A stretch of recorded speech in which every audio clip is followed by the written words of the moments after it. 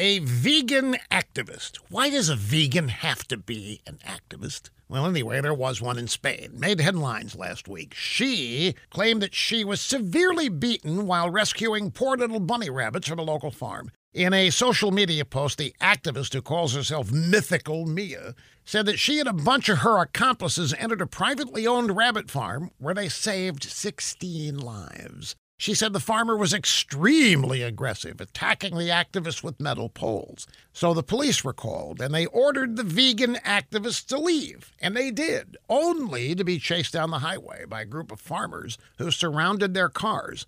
The police were called again. They rescued the vegan activists from the angry farmers. They escorted them to a safe place. The story's still not over. In all the chaos, in their zeal to rescue these bunny rabbits, the vegan activists reportedly killed 5 rabbits who were about to give birth. Other rabbits were fatally injured. Sadly, many of the rabbits that were rescued by the vegans were mother bunnies who had been nursing baby bunnies who couldn't survive without them. In total, 100 rabbits had to be euthanized because these vegan activists decided they wanted to rescue 16 bunnies. These are the ingredients of a left-wing vegan rabbit stew, which nobody with a lick of sense should want to consume.